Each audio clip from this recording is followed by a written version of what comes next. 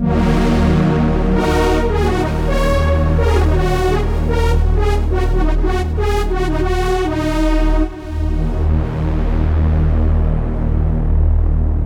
Evans, journalist, author, and musician, welcome.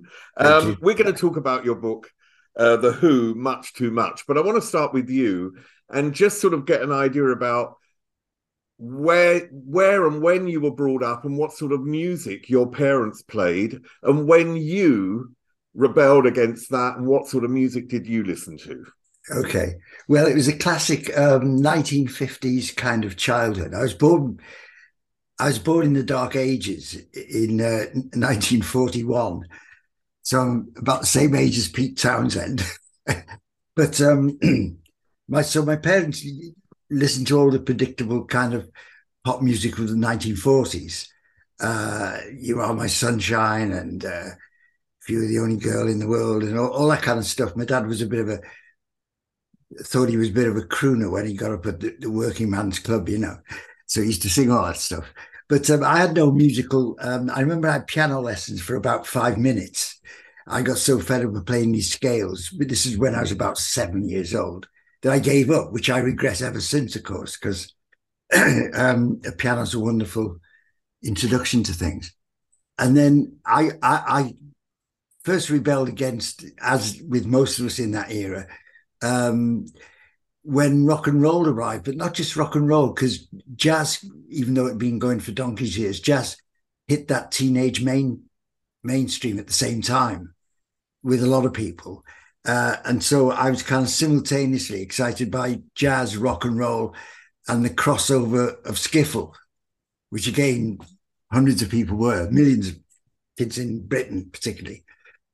So I got involved in a skiffle group, learned 4 chords in each key, and thrashed about with that for a year or two. Excuse me. And so by that time, by the time you got to the end of the 50s, the rock and roll thing had faded. It was kind of Fats Domino, Little Richard, all that had kind of left the charts. And pop music was Cliff and the Shadows and... So we were all very snobby, and John Lennon wanted to call me a jazz snob because I didn't. I mean, I'm a bit younger than you, but I remember when I was a teenager. For me, Bowie was, the biggest figure in, Yes, I was a teenager yes, in like 1972, 73. yeah, But he represented more to me than just music. He represented a sort of other society, which I absolutely, could belong to. yes, And get yes. away from my parents' society, as it were, and sort of go into a different world. Was there a figure for you that represented the other, where you wanted to go to and where you were not at as a child? Yeah, there was, and of course it was like Fantasyland because by the time you were a committed jazz fan or American folk music fan, because of the skiffle thing, your heroes were mainly American black men. So it was even more removed from the experience in North Wales where I came from. So your heroes were Ray Charles and used to go around with shades on that wrapped around like that, and talking kind of beatnik slang. The Beats were the other kind of heroes, the writers. So you kind of talked in beatnik slang and said, "Yeah, man," and let's split, all this stuff. How did you get into a band, though? So I was a bit late. I was a bit late in all that. I'd done the kind of skiffle thing and never pursued that particularly much, the guitar. And I went to London to college, and for some reason I just acquired very cheaply a battered old saxophone, just because I fancied it, because I was a dyed-in-the-wool jazz fan by then. But the interesting thing was that simultaneously in London, this was 61, 62, the R&B thing was starting at the Marquee. And I was at Regent Street Polytechnic, which is about 5 minutes walk from the Marquee. So we used to go. So this was like our local club. And every Tuesday night, or was it Thursdays, Alexis Corner had his R&B nights.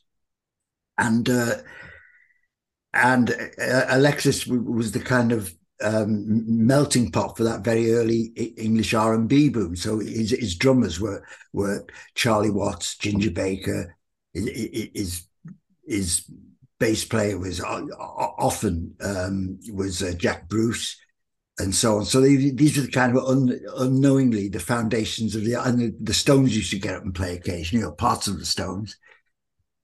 And so this is like an amazing scene. And then simultaneously in Liverpool, because I had a girlfriend in Liverpool by this time, so I used to hitchhike up and down to Liverpool. Simultaneously in Liverpool, the Beatles were playing at the Cavern, and neither the twain should meet. See, nobody knew about the other one.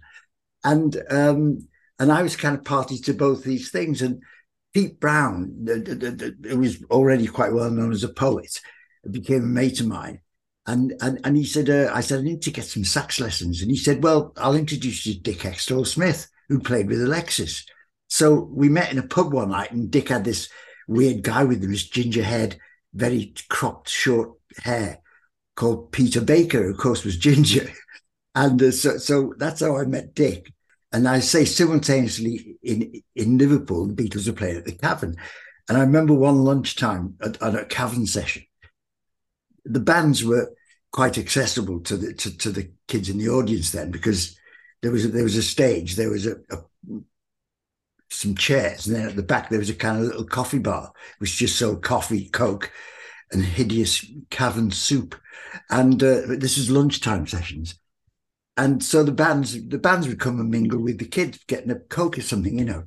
And so I collared Lennon and said, have you heard about this R&B thing going on in London? He said, no, what's that? You know, I said, you want to hear it, man? I said, it was a big double-page spread in the Melody Maker last week. And he said, the Melody Maker, that's for fucking jazz fans. He said, jazz snobs. I only read the NME. But what's fascinating about, you know, I mean, you write a book about The Who, but you actually performed on the same stage. You supported The Who in your band. My first band was a rhythm and blues soul band called the Clayton Squares, which played support to a lot of people, but I don't think that included The Who. But when I know we played with The Who was when I was in a band called the Liverpool Scene, which is a kind of poetry, late 60s poetry come music band, you know. And in those days, all that kind of stuff was mixed up, you know, you could do anything. So, you know, we toured, we were the support with Led Zeppelin's first UK tour. You know, this poetry band, it's like madness. So, so with the Liverpool Scene, we played with The Who several times. So you did get to know them. And then I kept in contact with, bizarrely, later in life with Townsend briefly, because I worked for a few years at the Musicians Union as their kind of rock music man. And Pete was very keen on that. He's keen on kind of musicians getting a better deal and, you know, that kind of thing. So he used to kind of voice his support from time to time for what I was doing with the union.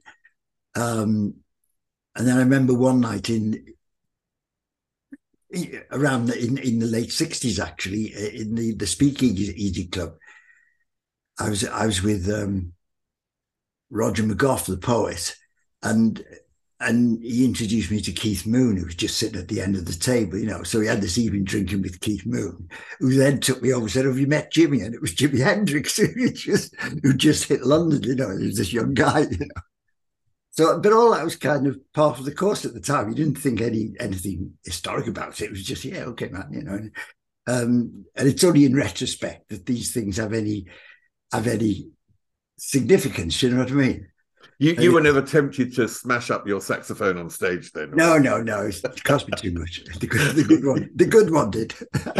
You mentioned Led Zeppelin, but you jammed with them, on one performance. Tell me about that.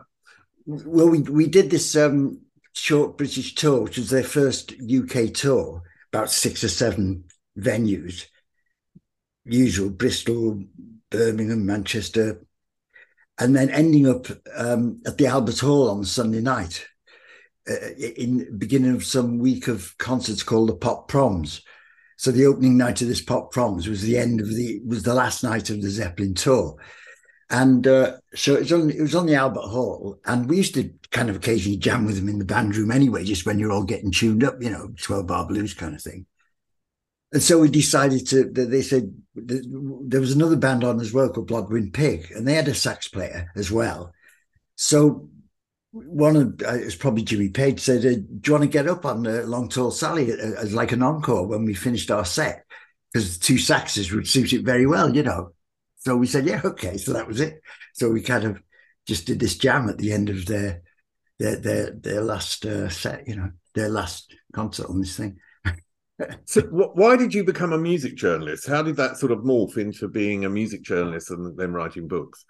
Alan Williams, the famous man who gave the Beatles away, I'd stumbled across some tapes of the Beatles playing in Hamburg, some tapes of them at the Star Club in Hamburg in '62. He'd stumbled across these dusty tapes and said, he phoned me up, he said, "Oh, I saw you in the Melody Maker last week. Do you do anything for them?" And I said, "Well, not really." He said, "Well, you want to hear these tapes?" So he played me these tapes. They're like quite remarkable. So I phoned up Ray Coleman and said, "Do you want a piece about these? I'll write a piece about these tapes." And he said, "Yeah, okay." So he did this big full-page thing about the forgotten Beatle tapes and so on. So that's how I got into that, really. And then the Melody Maker, they had a string of freelancers around the country, which the other pop papers didn't. So if a tour, say an American tour, started off in Newcastle or Liverpool rather than kicking off in London, which they often did as a kind of testers, the Melody Maker would beat the enemy to the review because they'd phone up their man in Liverpool or their man in Newcastle. They had a string of freelancers. So I was their man in Liverpool for a while. So let's come to the book because, you know, I presume either you put into the publishers, "I want to write a book about that," or they come to you and say, "We'd like a book about this." I don't know which way that happened, but I'd like to know what your first thoughts were about how you wanted to structure the book and how you wanted to approach it. Well, as with lots of things in publishing, they come out of not some brilliant idea out of the sky by the author or the publisher, but often just a result of conversations. And with all those bands, you know, the Who, the Beatles, Bob Dylan, there's so much out there. You think, oh, you can't do anything else. And I was just thinking, well, the only thing I don't remember seeing, and I'm sure there's one out there somewhere, was in the fashion that they were planning to do these books, was a book about the Who linked by the albums. So another biography of the Who, but making the albums the signposts. And there hadn't been a decent book of the Who for some time. And every couple of years, Pete and Roger Daltrey would get together again and in some formation or another. So there was a kind of bit of continuity about it up to the present day, even though it's fairly nebulous, you know, because you never know when the next one, if there's going to be a next get together. But they did bring out the album called Who, just before, you know, not long before we finished the book, so that was included. So it just seemed a decent idea to develop, you know, and that was it. I mean, I really find it fascinating that the foreword, which is written by Keith Altham, That's right.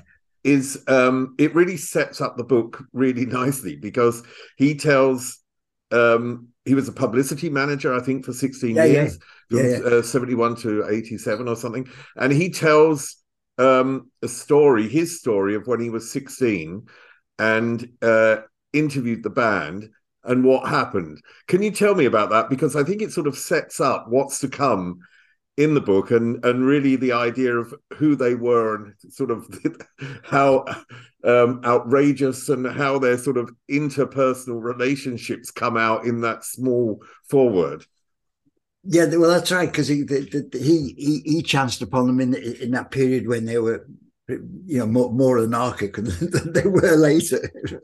And as you say, it encapsulated the fact that putting a rock band together in those days was at least 50% of it was for a laugh.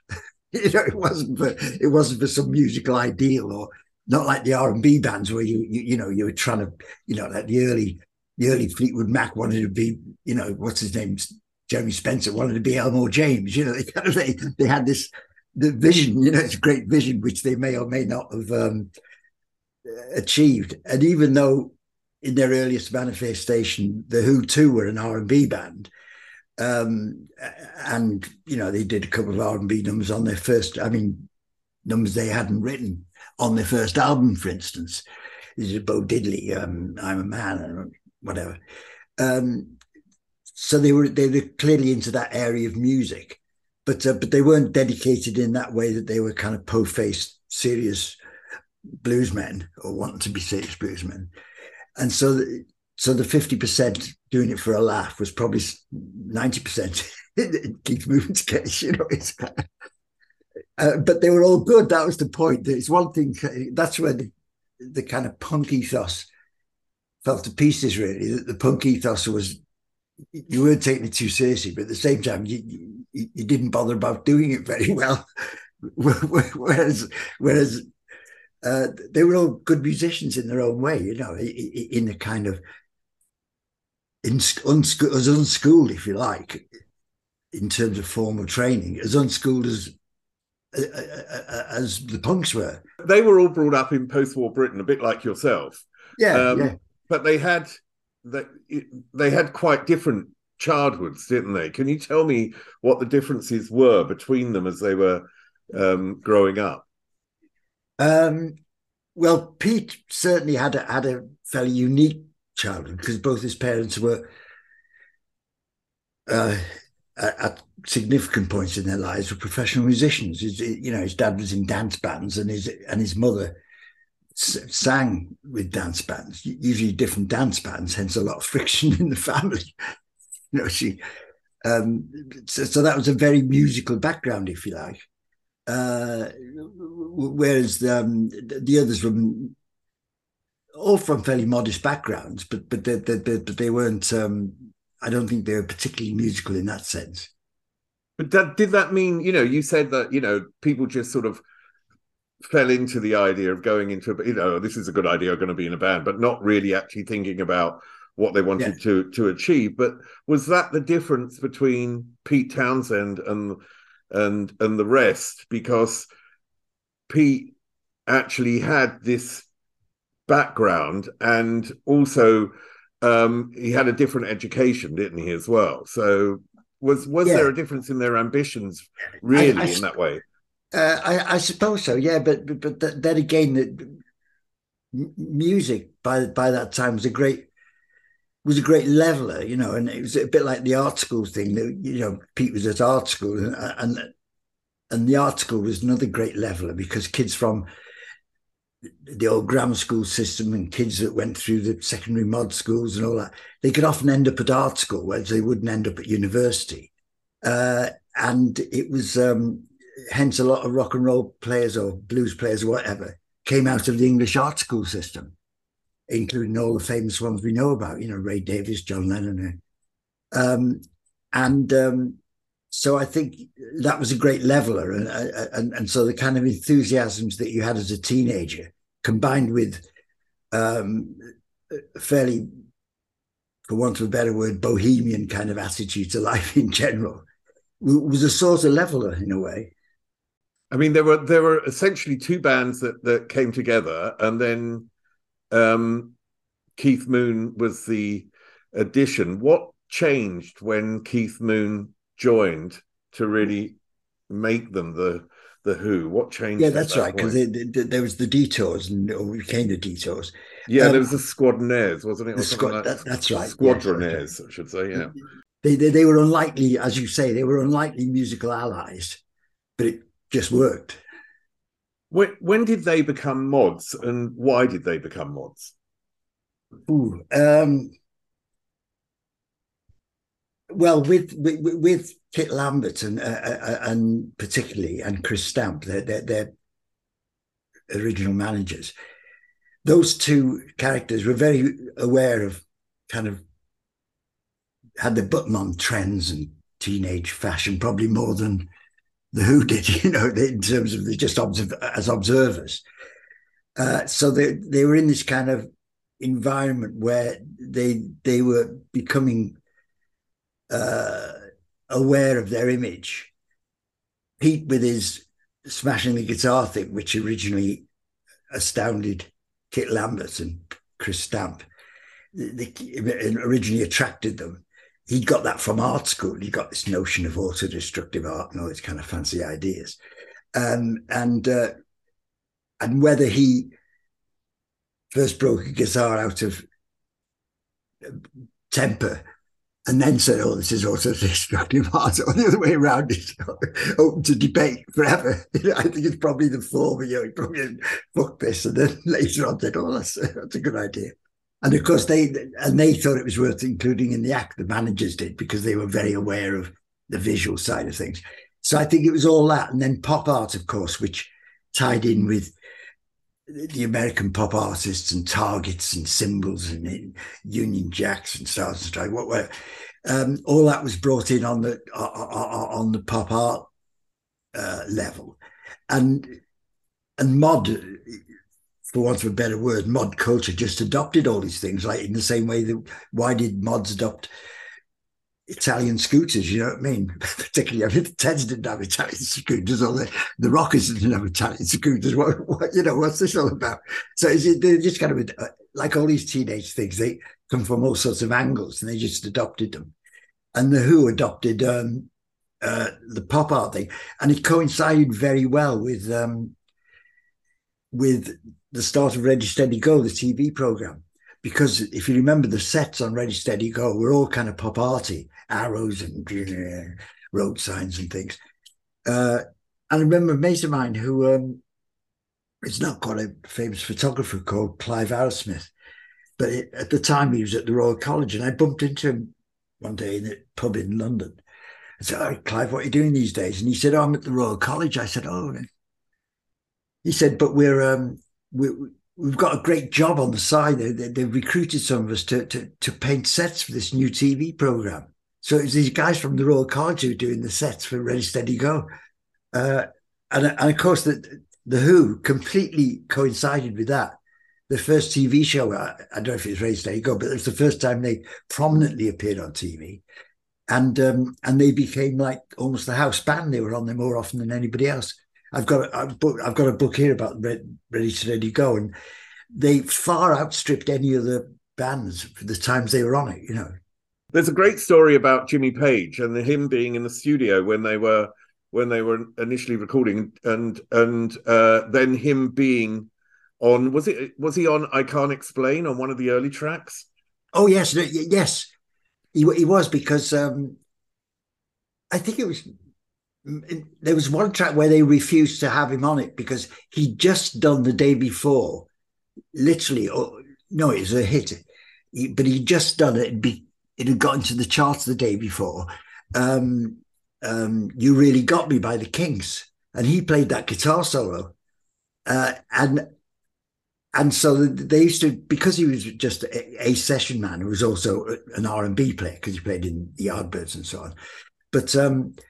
They were he was like a house rock and roll kind of session player. If they needed a funky guitar solo, they'd phone up Jimmy, and so he was just in the studio at the time. They wrote him in. So I think it made him in I Can't Explain. Yeah, it would be I Can't Explain, because it was the first time. Yeah, that's right. And they wrote him in to do this guitar solo, and Townsend would have nothing of it. He said, "I'm not having this guy playing, we do it ourselves, we don't do it at all." And so he actually didn't play on that. I think he played on the flip side. Why were so many bands during the 60s the victims of corruption and bad management, and ended up with very little money? Why did that all happen during that period, do you think? And obviously, it was more conspicuous when you're doing quite well. I mean, if you suddenly had a hit record in the charts and you were still making 25 quid a week, you'd start to question it. Whereas we didn't have any hit records in the charts, so making 25 quid a week or what it was didn't seem too bad. You know what I mean? You just go on with it. But a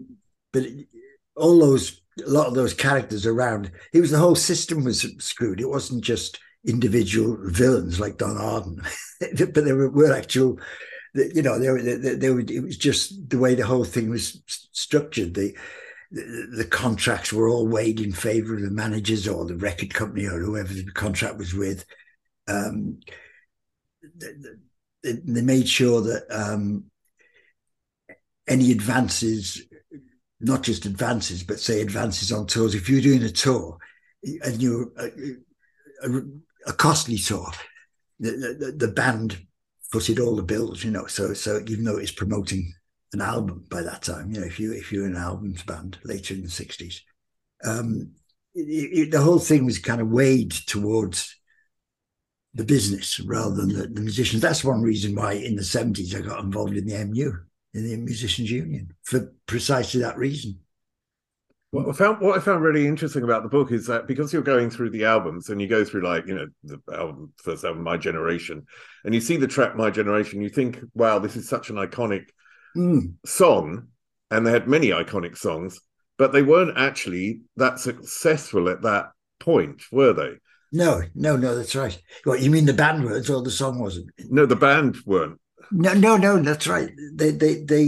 I mean, commercially, their biggest success was in the era of the album, the kind of late 60s album era, via Tommy, and after that, when they became a stadium band in the States, whereas stadium bands didn't exist in the 60s.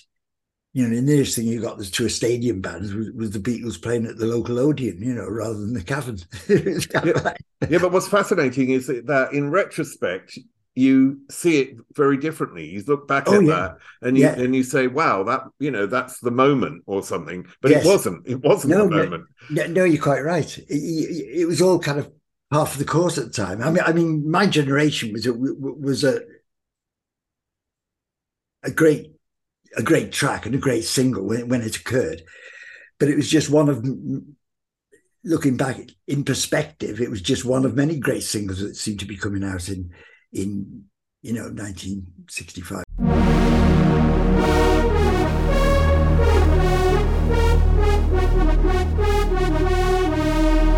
You're listening to Pop, The History Makers, with me, Steve Blame. How integral was Kit Lambert to the success of The Who?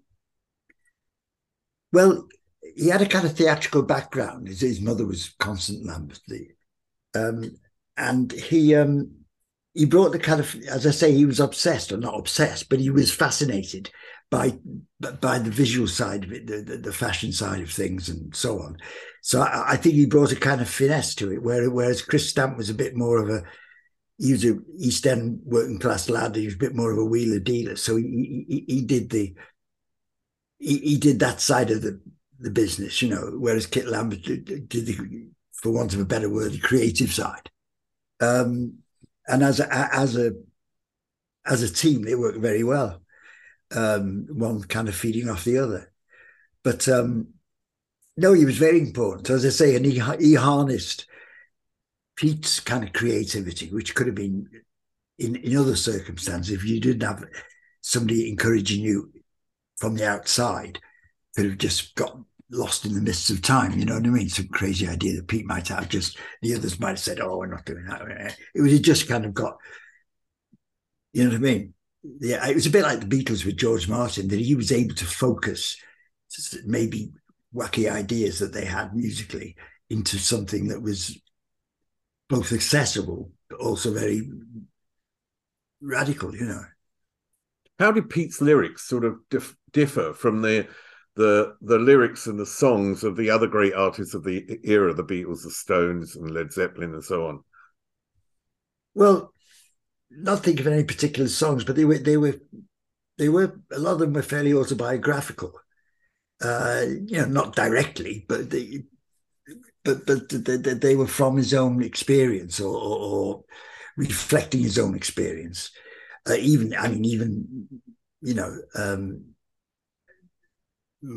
Generation, or Won't Get Fooled Again, or these are kind of highly personal in the way that the Beatles, for instance, were much more out of the, I hate to say it, but they were out of the kind of love song Moon is June tradition, in the sense they were, they sounded like they were first person, but they weren't talking about themselves.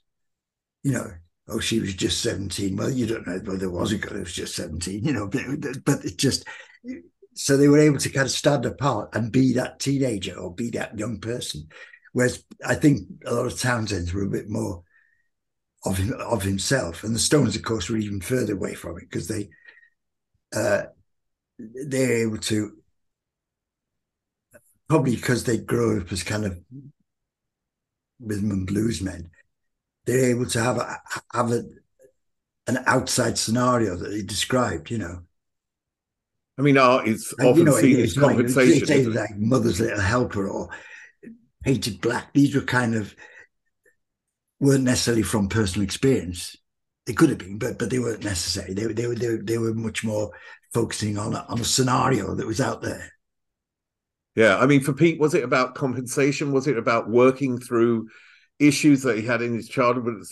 Abuse was something that was in his childhood, wasn't it? Was it? Yeah, yeah. Was it a way for him to work through those issues? Do you think? Well, yeah, I think it was, because he was quite an angsty kind of person, I think, and of course at the time that in that rock and roll lifestyle, it could either aid that process or they could destroy you. You know what I mean? If there's teenage angst going on, well, all you need added to that is a load of drugs.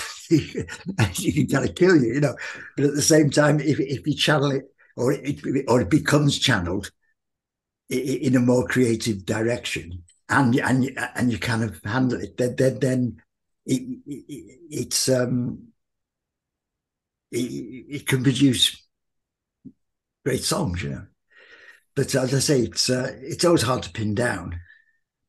Where did his fascination for the idea of creating a rock opera come from? Where was that base? I know he'd already written the 9-minute A Quick One While He's Away, right, sort of mini opera. But I just wondered, was that the trigger for him to create Tommy and Quadrophenia, or did it come from something else before that? I think, like a lot of people, when they've suddenly got access to the magic of a recording studio, they have what my father would have called ideas above their station, you know. I think once you're introduced to that possibility that songs don't have to be, and of course it was the era of the album was beginning to take over. So the idea of a pop song didn't have to be 3 minutes, 4 minutes, which originated in the days of the 78s anyway. So suddenly you had the album track, which could be as many minutes as you wanted to the length of an album. And you had this kind of technical freedom, plus all the layers of technical gimmickry that was becoming available in the recording studio anyway. So there was kind of technical reasons why you might have these ideas above your station, which you wouldn't have had 10 years before. You know, when you're a pop band, you went in the studio, did what the producer said, and got out again, and recorded your first album like the Beatles did in a day or something. You know, it kind of. But I mean, so there was the kind of technical side that allowed you to allow these dreams to occur and these ambitions. And we've got half a side of an album left. Let's do a mini opera. Let's sling 3 numbers together, you know, whatever it might be. So I think it just came out of the environment. It allowed you this success. And you have to have that imagination, obviously, but it allowed you to indulge your imagination a lot more, you know.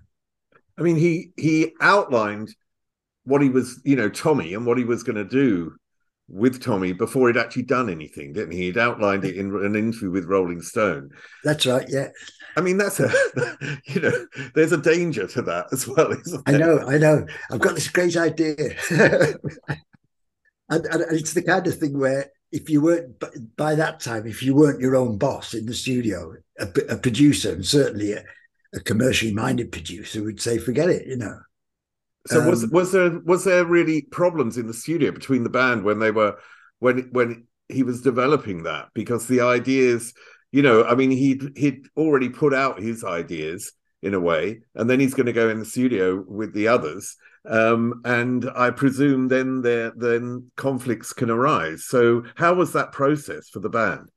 I think, I mean, one can only glean from what you read from various angles, but I think because they'd achieved, before they got to the point of Tommy, for instance, they'd achieved enough commercial success, mainly on the back of Pete's enthusiasms, to take it as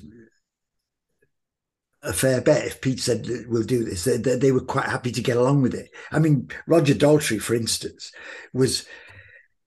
had he not been in the Who, would have been a straight down the line. I feel would have been a straight down the line mid-60s rock singer, ended up on the cabaret circuit or something. You know, he's very straight mainstream, not even mainstream in the kind of when rock and roll became, or beat music became rock with a capital R. He wouldn't have even crossed into that division, I don't think. Whereas in the environment that Pete created or was a main creator of, he was happy to go along with it because it was succeeding by then, you know. I mean, I think they had more arguments about style and so on earlier on, when it seemed to be some Pete's ideas were kind of seemed bizarre. And I think people like Keith Moon, as long as musically he could enjoy it, he went on with it, you know what I mean? It wasn't as if the music had shifted to something ultra complex or ultra staid or ultra serious. It was still the Who, you know what I mean? You do have the feeling that Townshend couldn't have been Townshend without Daltrey, and Daltrey couldn't have been Daltrey without Townshend. Absolutely, it's like Lennon and McCartney, just like Lennon and McCartney.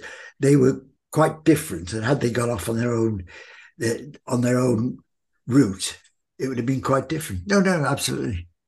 I mean, you mentioned earlier that when you were in a band and you got married and had children, then that whole idea of touring and being on a stage and having that freedom that you can have changed. With them, it does seem like Entwistle and Moon needed freedom. That's right. And they lived for that moment to be on the stage. Can you tell me about what you found out about that? Well, lots of characters are like that, and I think it was purely that they found their creativity, for want of a better word, actually in that moment, and sitting in the studio, if you like, reproducing it again was a lesser thrill.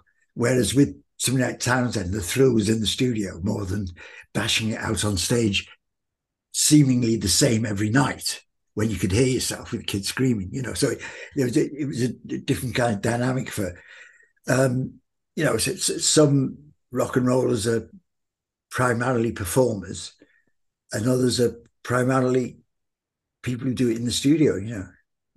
Now, I mean, the Who were part of that process of that developing into that.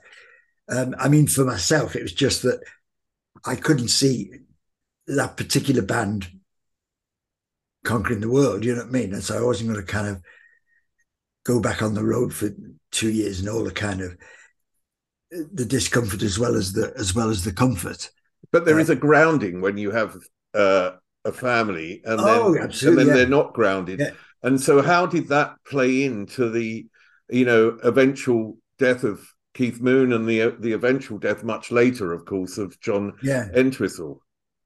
Well, I don't know. I mean, whether it's the self-indulgence that one allowed oneself on the road, presumably that, you know, Daltrey and Townshend had access to that just as much, but they were more grounded characters, I suppose, in their own way. Who knows? I mean, all we've got to go on is the evidence, and a lot of it's kind of hearsay. Obviously, the more outlandish evidence, but I don't think. I mean, it's happened so many times in not just rock and roll, but in all sorts of artistic pursuits. You know, that why is one painter like a struggling genius who commits suicide, and another painter of the same level carries on till he's nearly 90, like David Hockney, you know?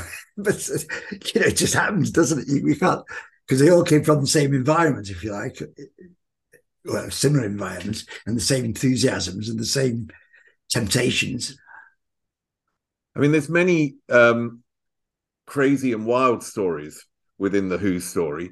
And one of them is their performance and Pete Townshend's reaction when they played at Woodstock and when a fan came on stage. Yeah. Well, it wasn't a fan. It was Abbie Hoffman. It was well, I suppose he called himself a fan, but I mean, he was notorious as one of the yippies, the youth. I forget they called something party. Anyway, it's just kind of radical. We know what it was, but he jumped on the stage and started kind of joining in on it, trying to, And no, that's right. He joined on the stage and he started yelling about freeing John Sinclair, who is an activist who was in jail for some spurious. The police found him with half a joint or something, and he was in jail anyway. And I remember John Lennon did some Free John Sinclair things around the same time. But anyway, he started yelling in the middle of their set or between numbers about John Sinclair, and Townshend, just like, who didn't have a great time for the hippies anyway, just literally flung him off the stage and bashed him with his guitar. And of course, at the time, it was great because Townshend was actually wearing this very anti-hippie clothing. He had this white working man suit on and huge bother boots. What the skinheads used to later adopted as bother boots. And kicked him off the stage.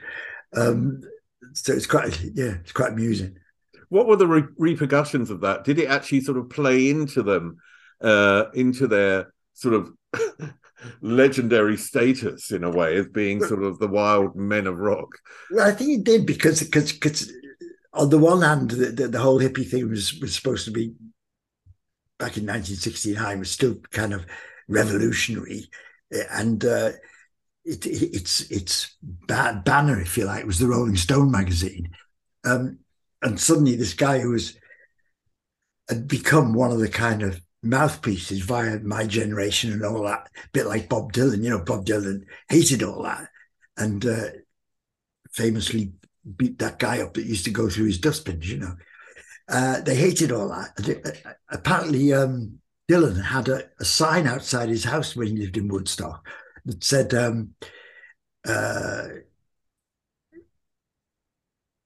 if you ain't got an invite, you're not welcome, and a picture of a gun. Yeah, very peace and love. Yeah, so Townshend was kind of, if you like, of that kind of frame of mind. And of course, things like Rolling Stone wallowed in all that hippie thing at the time. They changed radically later. And so it's quite a kind of a shock thing that one of their mouthpieces, i.e. Abbie Hoffman, was thrown off the stage by another of their heroes, Pete Townsend, But but it did, as you say, it did extend their image as the wild men of rock into that fold as well. You know what I mean? I mean, the hippie bands were a fairly safe bet, In the mid-70s, when Tommy was filmed and Ken Russell came on board as the director and this became a massive hit, I was trying to sort of look at where the turning point might have been for the band in terms of, often a band is over before the official over. Do you know what I mean? And that the turning point comes at another era. Where do you think that was? And was that in relation to the massive success that Tommy had? I think Tommy, and we'll never know this, obviously, but I think Tommy, the movie, was more of an indulgence or more of a vehicle, a sympathetic vehicle for Roger Daltrey. In a way, it fed into his kind of showbiz aspirations, if you like. Whereas I think some of the extravagances involved, the visual extravagance and the Bee Gees and all sorts of things, I think that sort of wasn't really Townsend, you know what I mean? It wasn't Tommy as he originally. It was so exaggerated and over the top as all those Ken Russell things were. Whereas I think Daltrey, and we never know this unless you asked him face to face, I think he was probably more comfortable with what was going on, you know. It was much more showbizy, wasn't it? Yeah, no, totally. And I think, I can see that point. Yeah, that it's actually, that fits him much better. I mean, exactly. They obviously knew that Keith Moon was completely wild and drug obsessed, or whatever you want to call it. He was really into drugs. How much did they try and help him? And were they then not surprised by his death? I think the problem with all that is that even though you might have one person in a band who's doing all that over the top, if the others are doing it to a kind of more manageable degree, then they don't really see the problems more obviously than the outsider would. You know what I mean? Like if Keith Moon was completely out of it every night and couldn't play, then they'd see there's a problem. But while it was still working in terms of the band, and they'd be half out of it anyway, then it's only in retrospect that they can be clever enough to say, oh, well, I knew he was taking too much of this and doing too much of that. But at the time, you just kind of laugh it all off. I'm just finishing a book at the moment about Fleetwood Mac, which is, as it happens, not in the light of Christine's death. We'd started it way before that, but in the light of her death, that's obviously the last portion of the book changes.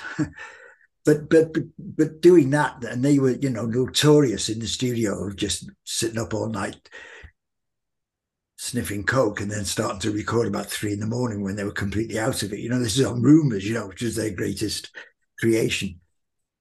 But I mean, at the time, they were all doing it, so they didn't. There was you couldn't point the finger at one was doing it worse than the other. And then later in life, they obviously say, "Oh, I don't know how we got through it," and all that. They're quite honest about it. That particular crowd, it's I don't know how we got through it. But but at the time, you could see that if there was a Keith Moon there, they wouldn't have noticed. They just all at it, So I don't think there's any. From what one gleans, if one of them was a bit more cautious about that, it was Mr. Professional. It was Daltrey. He'd go to bed before the others, that kind of thing. Again, that tells you something, I mean, the 80s were but Pete seemed as wild as Mooney on lots of occasions. And conversely, at that time I met Mooney in the thing, he was just half a pint of beer, like. Have you met Jimmy? But it's like, it's kind of like nobody is that out of it all the time, as they never work, you know what I mean? Yeah. The 80s were a period where there was sort of the wilderness for them, in the sense that the stadiums are obviously gone when they're not with the band, and having a different life. How did Daltrey and Townshend deal with that different life during that period? Well, they all famously did their other projects, if you like. I mean, with Daltrey, it was partly just private things, like his farm and his this, that, and the other. You know what I mean? He lives not far from here. I live in Hastings, and he lives just down the road near Rye. So they all indulge in their private lives, and creatively, obviously, Pete took off on quite a few, which we refer to in the book, various projects, like the Lifehouse things and all that the other guys weren't involved in particularly, and then they would occasionally. Less occasionally as time went on, and especially after Entwistle sort of died as well. Occasionally they'd get together if the occasion occurred, and often now it's just special things like Daltrey's Teenage Cancer thing, which for a while was a big concert every year. They still do it, but often not with his performance. They don't get the Who together for that. They still have an annual Teenage Cancer big concert in Hyde Park or somewhere. You just don't happen to have the Who doesn't get together for it every year, you know.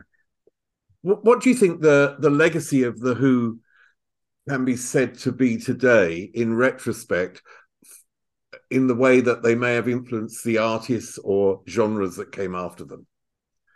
Well, immediately, as I said before, they influenced punk. I mean, physically influenced it in the sense of the way they played and the kind of the dynamic. Where they differed from punk was that, or to the punk ethos, was that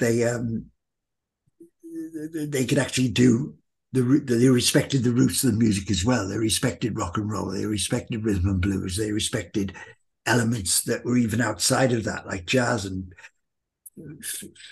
filtering around with classical music and so on. They respected music. And the punk ethos was that you didn't. I mean, they fitted. And then, of course, when post-punk came along, the new wave, and you were talking about Ian Dury and Elvis Costello and people who weren't particularly punks, but they rode that boom. They fitted into that much more because they had the sort of punk dynamic, but with much more creative sensibilities, you know. So that kind of post-punk new wave thing, I think they influenced. And obviously they influenced the dreaded progressive rock, which occurred in parallel. But, you know, because Pete Townsend does a mini opera, or we can all do that. And you've got these things like Jeff Wayne's A War of the Worlds and all these kind of flamboyant, it's a nonsense. Well, that's my opinion. But you know what I'm saying? So you got all that on the back of it. It kind of like, it legitimized it, if you like, in terms of rock with a capital R, because Tommy was so marvelous, you know, the album and Quadrophenia. And the Quadrophenia movie, of course, which was like, unlike the Tommy movie, was much more of the spirit of the original album, you know. I mean, in fact, that's what people remember now about Quadrophenia, is those images of the movie, you know. When you write a book and you do a deep dive into the history of an act or an artist or whatever you're doing, and in this case, looking back at the Who, listening to all their albums, going really into, you know, looking at old interviews, looking at everything about them, you make a discovery for yourself that you hadn't had before. What discovery did you make about the Who, which was new to you? I had reminders. I'd forgotten, to be honest. And this sounds very simple, I'd forgotten how good that first album was. And honestly, because you're with a great band, you always, there's a kind of assumption that the next album is better than, or it's more developed, or what have you. You know what I mean? But you go back to and then you go, bloody hell! I mean, if you go back to Please Please Me Now, the Beatles' first album, it's so good. It's like, and it's recorded in a day, but it's just so good in its own right, regardless of how technically simple it was. And that first album of theirs is terrific. But on a broader scale, what I discovered was that the converse of that they, and particularly Pete Townsend, was far more broad-based in their creativity than one immediately thinks. You know, you think of, oh, they're the mod band that got clever. They did Tommy, that was wonderful. They did Quadrophenia, that was right, blah, blah, blah. But then when you go into it, in retrospect, there was a lot more going on, particularly with Townsend's input. And it's a pleasant surprise, you know. Well, Mike Evans, with the book The Who, Much Too Much.